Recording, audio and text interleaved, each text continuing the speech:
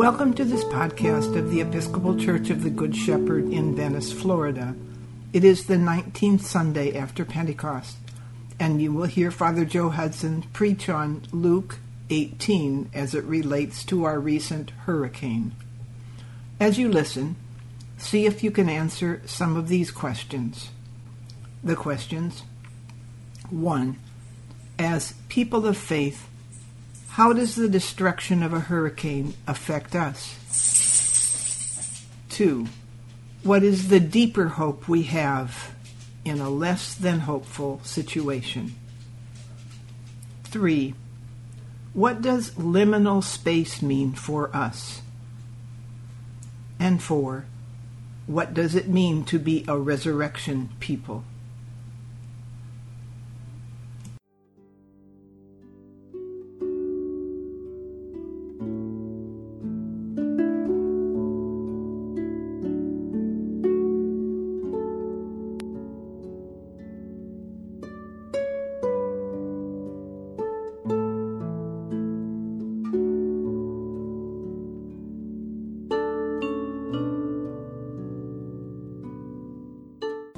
The Lord be with you. The proclamation of the Holy Gospel of our Lord and Savior Jesus Christ according to Luke. Jesus told his disciples a parable about their need to pray always and not to lose heart. He said, "In a certain city there was a judge who neither feared God nor had respect for people.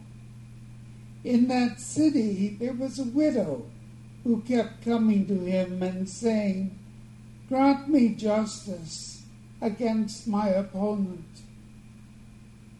For a while he refused, but later he said to himself, 'Though I have no fear of God and no respect for anyone, yet because this widow keeps bothering me, I will grant her request, that she may not wear me down by continually coming.' And the Lord said, 'Listen to what the judge says. And will not God grant justice to his chosen ones who cry out to him day and night? Will he delay long in helping them? I tell you, he will quickly grant justice to them. And yet when the Son of Man comes, he will find faith on earth." The Gospel of the Lord.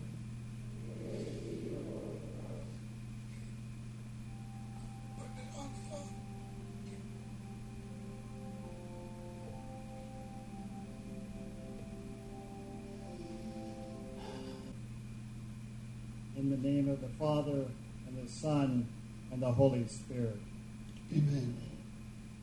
Well, some of you are probably a little confused. You're saying, well, the bulletin says that John Reihard will be preaching today.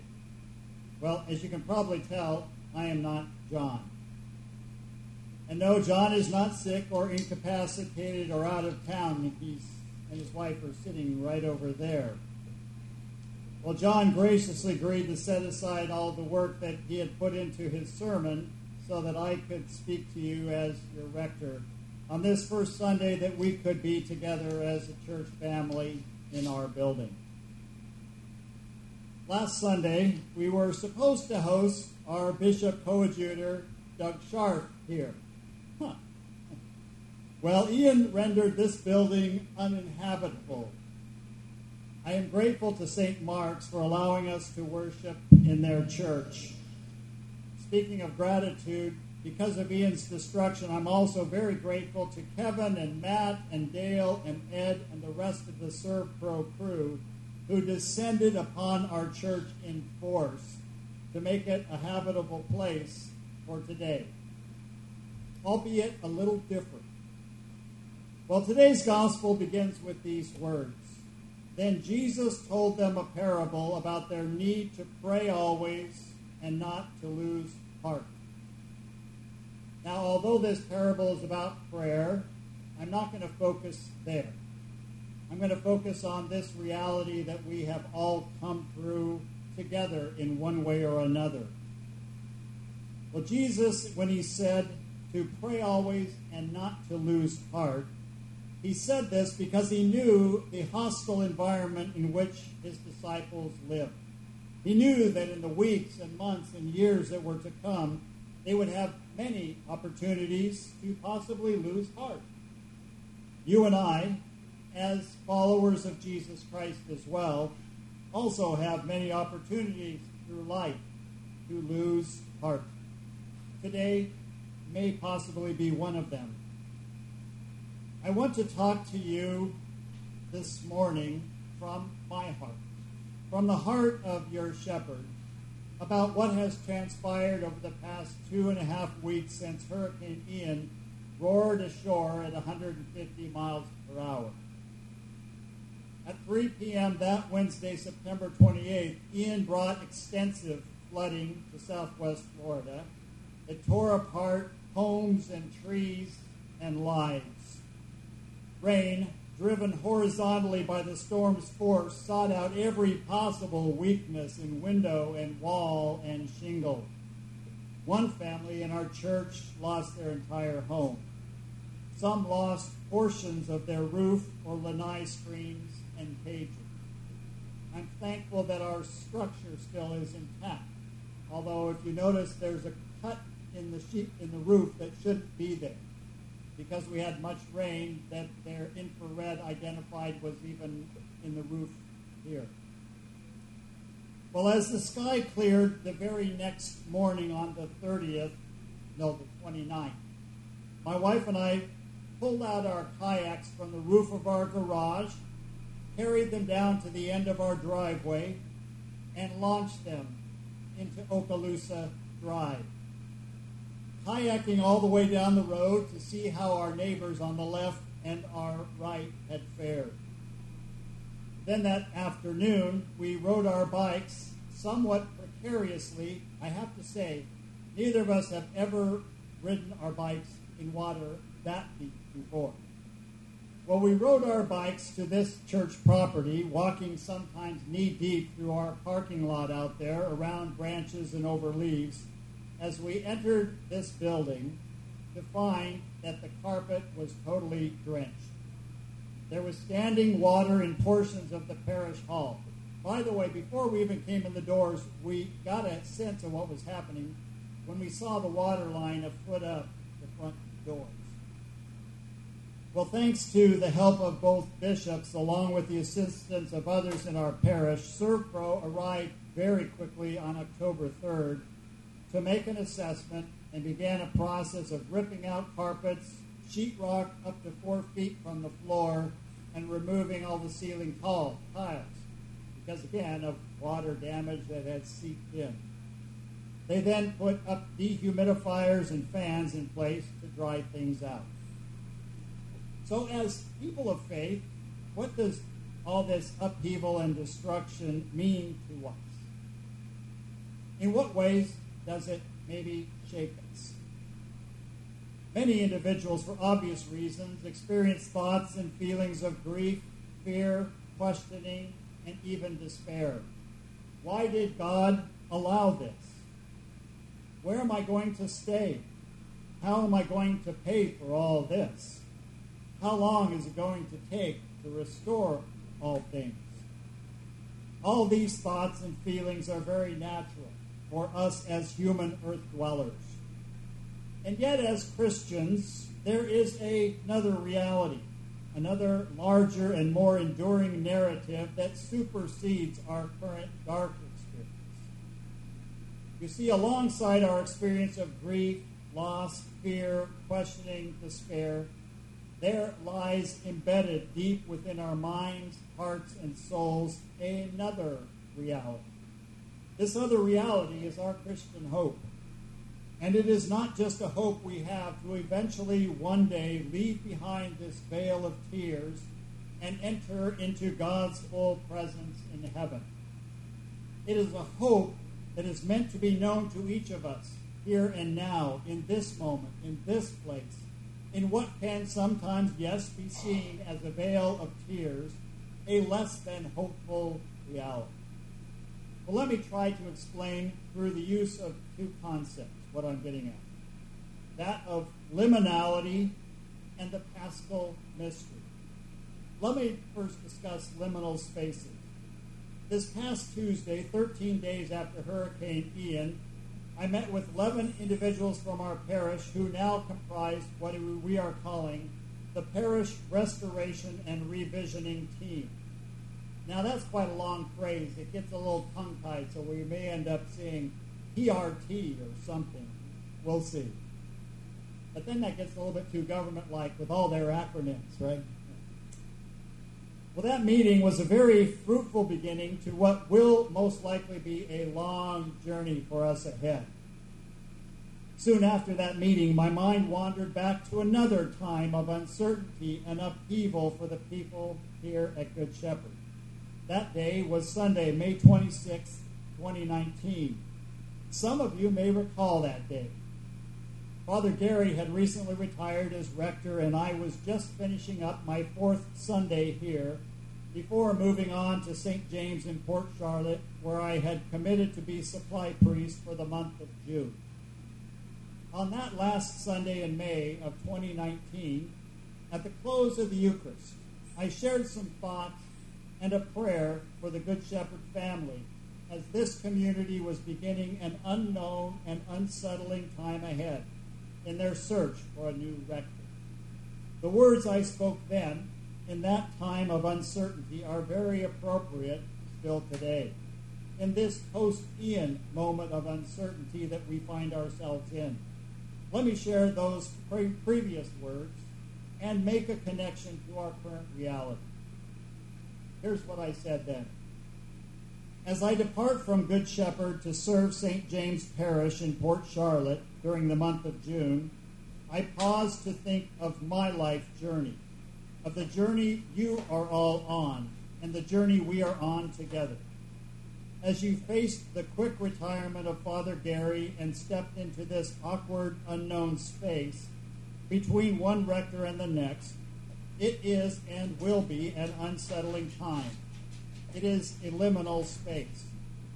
The word liminal comes from the Latin, meaning threshold. It refers to any point or place of leaving and entering, or of ending and beginning.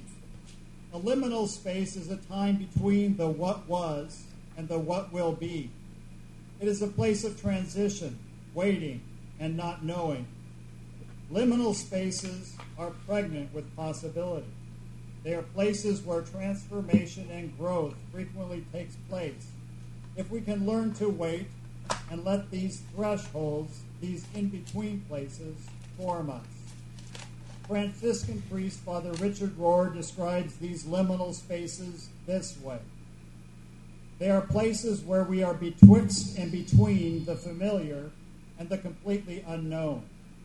There alone is our old world left behind, while we are not yet sure of the new existence. That's a good space where genuine newness can begin. This is the sacred space where the old world is able to fall apart and a bigger world is revealed. These thresholds of waiting and not knowing what the next will be are everywhere in life, and they are inevitable. Each liminal space ushers in a new chapter of life and holds varying degrees of disruption. When we become aware of our own liminality, most of us, if we're honest, don't know who to become or how to navigate the transition. We often miss the real potential of in-between places. We either stand paralyzed or we flee the terrible cloud of unknown. If our liminal spaces are approached intentionally and within community rather than staying paralyzed, running away, or going at it alone, we can boldly approach it and confidently move forward into our futures. And then I continued that day in my own words. There is a structure in place at Good Shepherd to contain and support this liminal space we are in, this space between what was and what will be. The vestry and senior warden, Deacon Michael and Father Bob, all maintain the leadership and ministry structure to support this community. The search committee has a direction forward. The priest who will be in charge will give stability and direction. Canon Norman and Bishop Smith are aware of the process and will continue to work with this congregation. Well, as I read these words, I am once more in awe of the beauty and mystery of the workings of God. I had no idea back then how life for me would change. I did not know that as this congregation sought a new rector, that I would end up being that rector. That previous liminal transition space between rectors was a time of uncertainty, questioning, unknown, and loss. For some of our Good Shepherd people, you are now personally experiencing these same feelings, and probably more because of what Ian has done to your lives and to your property. As a church community, look around this space. We are all experiencing many of these same feelings and thoughts to varying degrees as we see what Ian has done to our sacred space. However, many other churches are in a far worse condition than us. We need to be praying for our brothers and sisters in Christ. Well, this liminal space, this in-between time that we find ourselves in, is a time of upheaval and change and transition, which could seem like a bad thing. But it is also a good thing. It is a time of transformation as we leave behind some of what was and move into what is yet to be. At the very least, there is a glimmer of hope in just knowing that we are all going through this together. You know how the saying goes, misery loves company. But beyond communal misery, there is also hope as we consider something new to come as a Good Shepherd family. There may also be some hope in knowing that this time of uncertainty, this liminal space, is not much different than what many other followers of Christ have experienced in the past. But is there anything more that we can expect and hope for in this post-Ian liminal space? Yes, there is. There is more we can hope for. This is where my second concept of the paschal mystery comes in. Yeah, see, things hit concrete different than carpet, don't they? The word paschal comes from the Hebrew pasach, which means Passover. It refers to the Hebrew people who were saved from death in Egypt when the death angel passed over them, killing instead the firstborn in Egypt. The paschal mystery, therefore, refers to the mystery that is embedded deep and eternally in the purposes of God, whereby we are saved from destruction and given new resurrection life. The preeminent example of the paschal mystery is found in Jesus, in his suffering, death, and yes, in his resurrection. You see, every time that we go through the liturgical time of the Holy Week leading up to Easter, we experience an annual reminder of suffering, death, and resurrection hope. That destruction and suffering and death is not the end of the story. The power of God brings us resurrection. The Apostle Paul wrote it this way: "For we died and were buried with Christ by baptism, and just as Christ was raised from the dead by the glorious power of the Father, now we also may live new lives."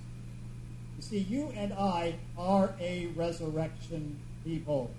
Let me say that again. You and I are a resurrection people. But, and there's a but, in order to experience resurrection, we must often live through suffering and death.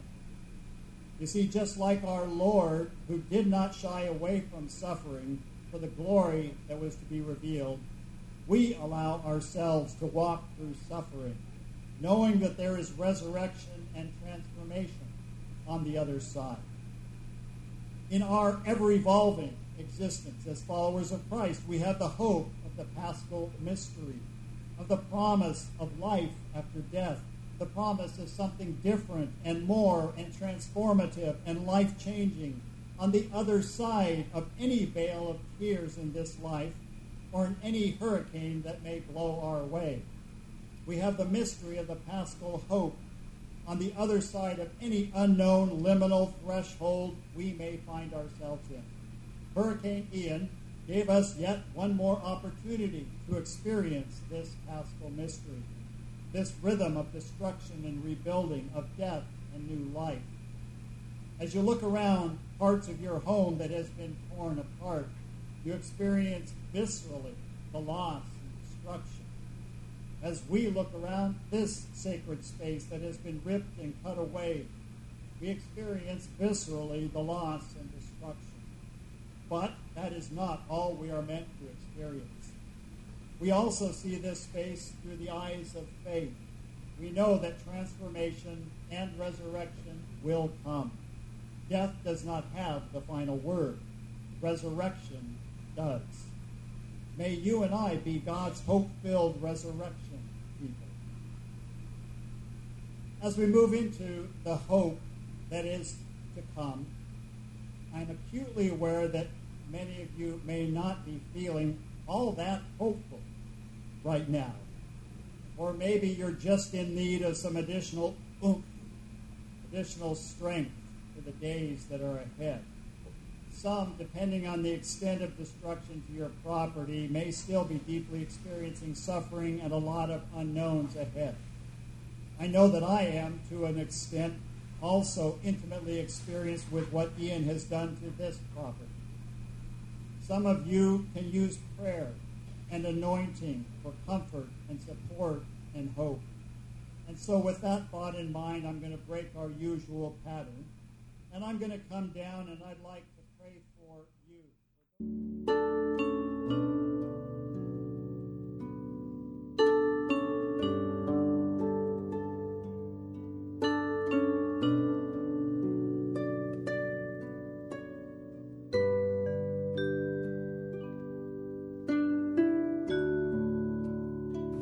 The questions.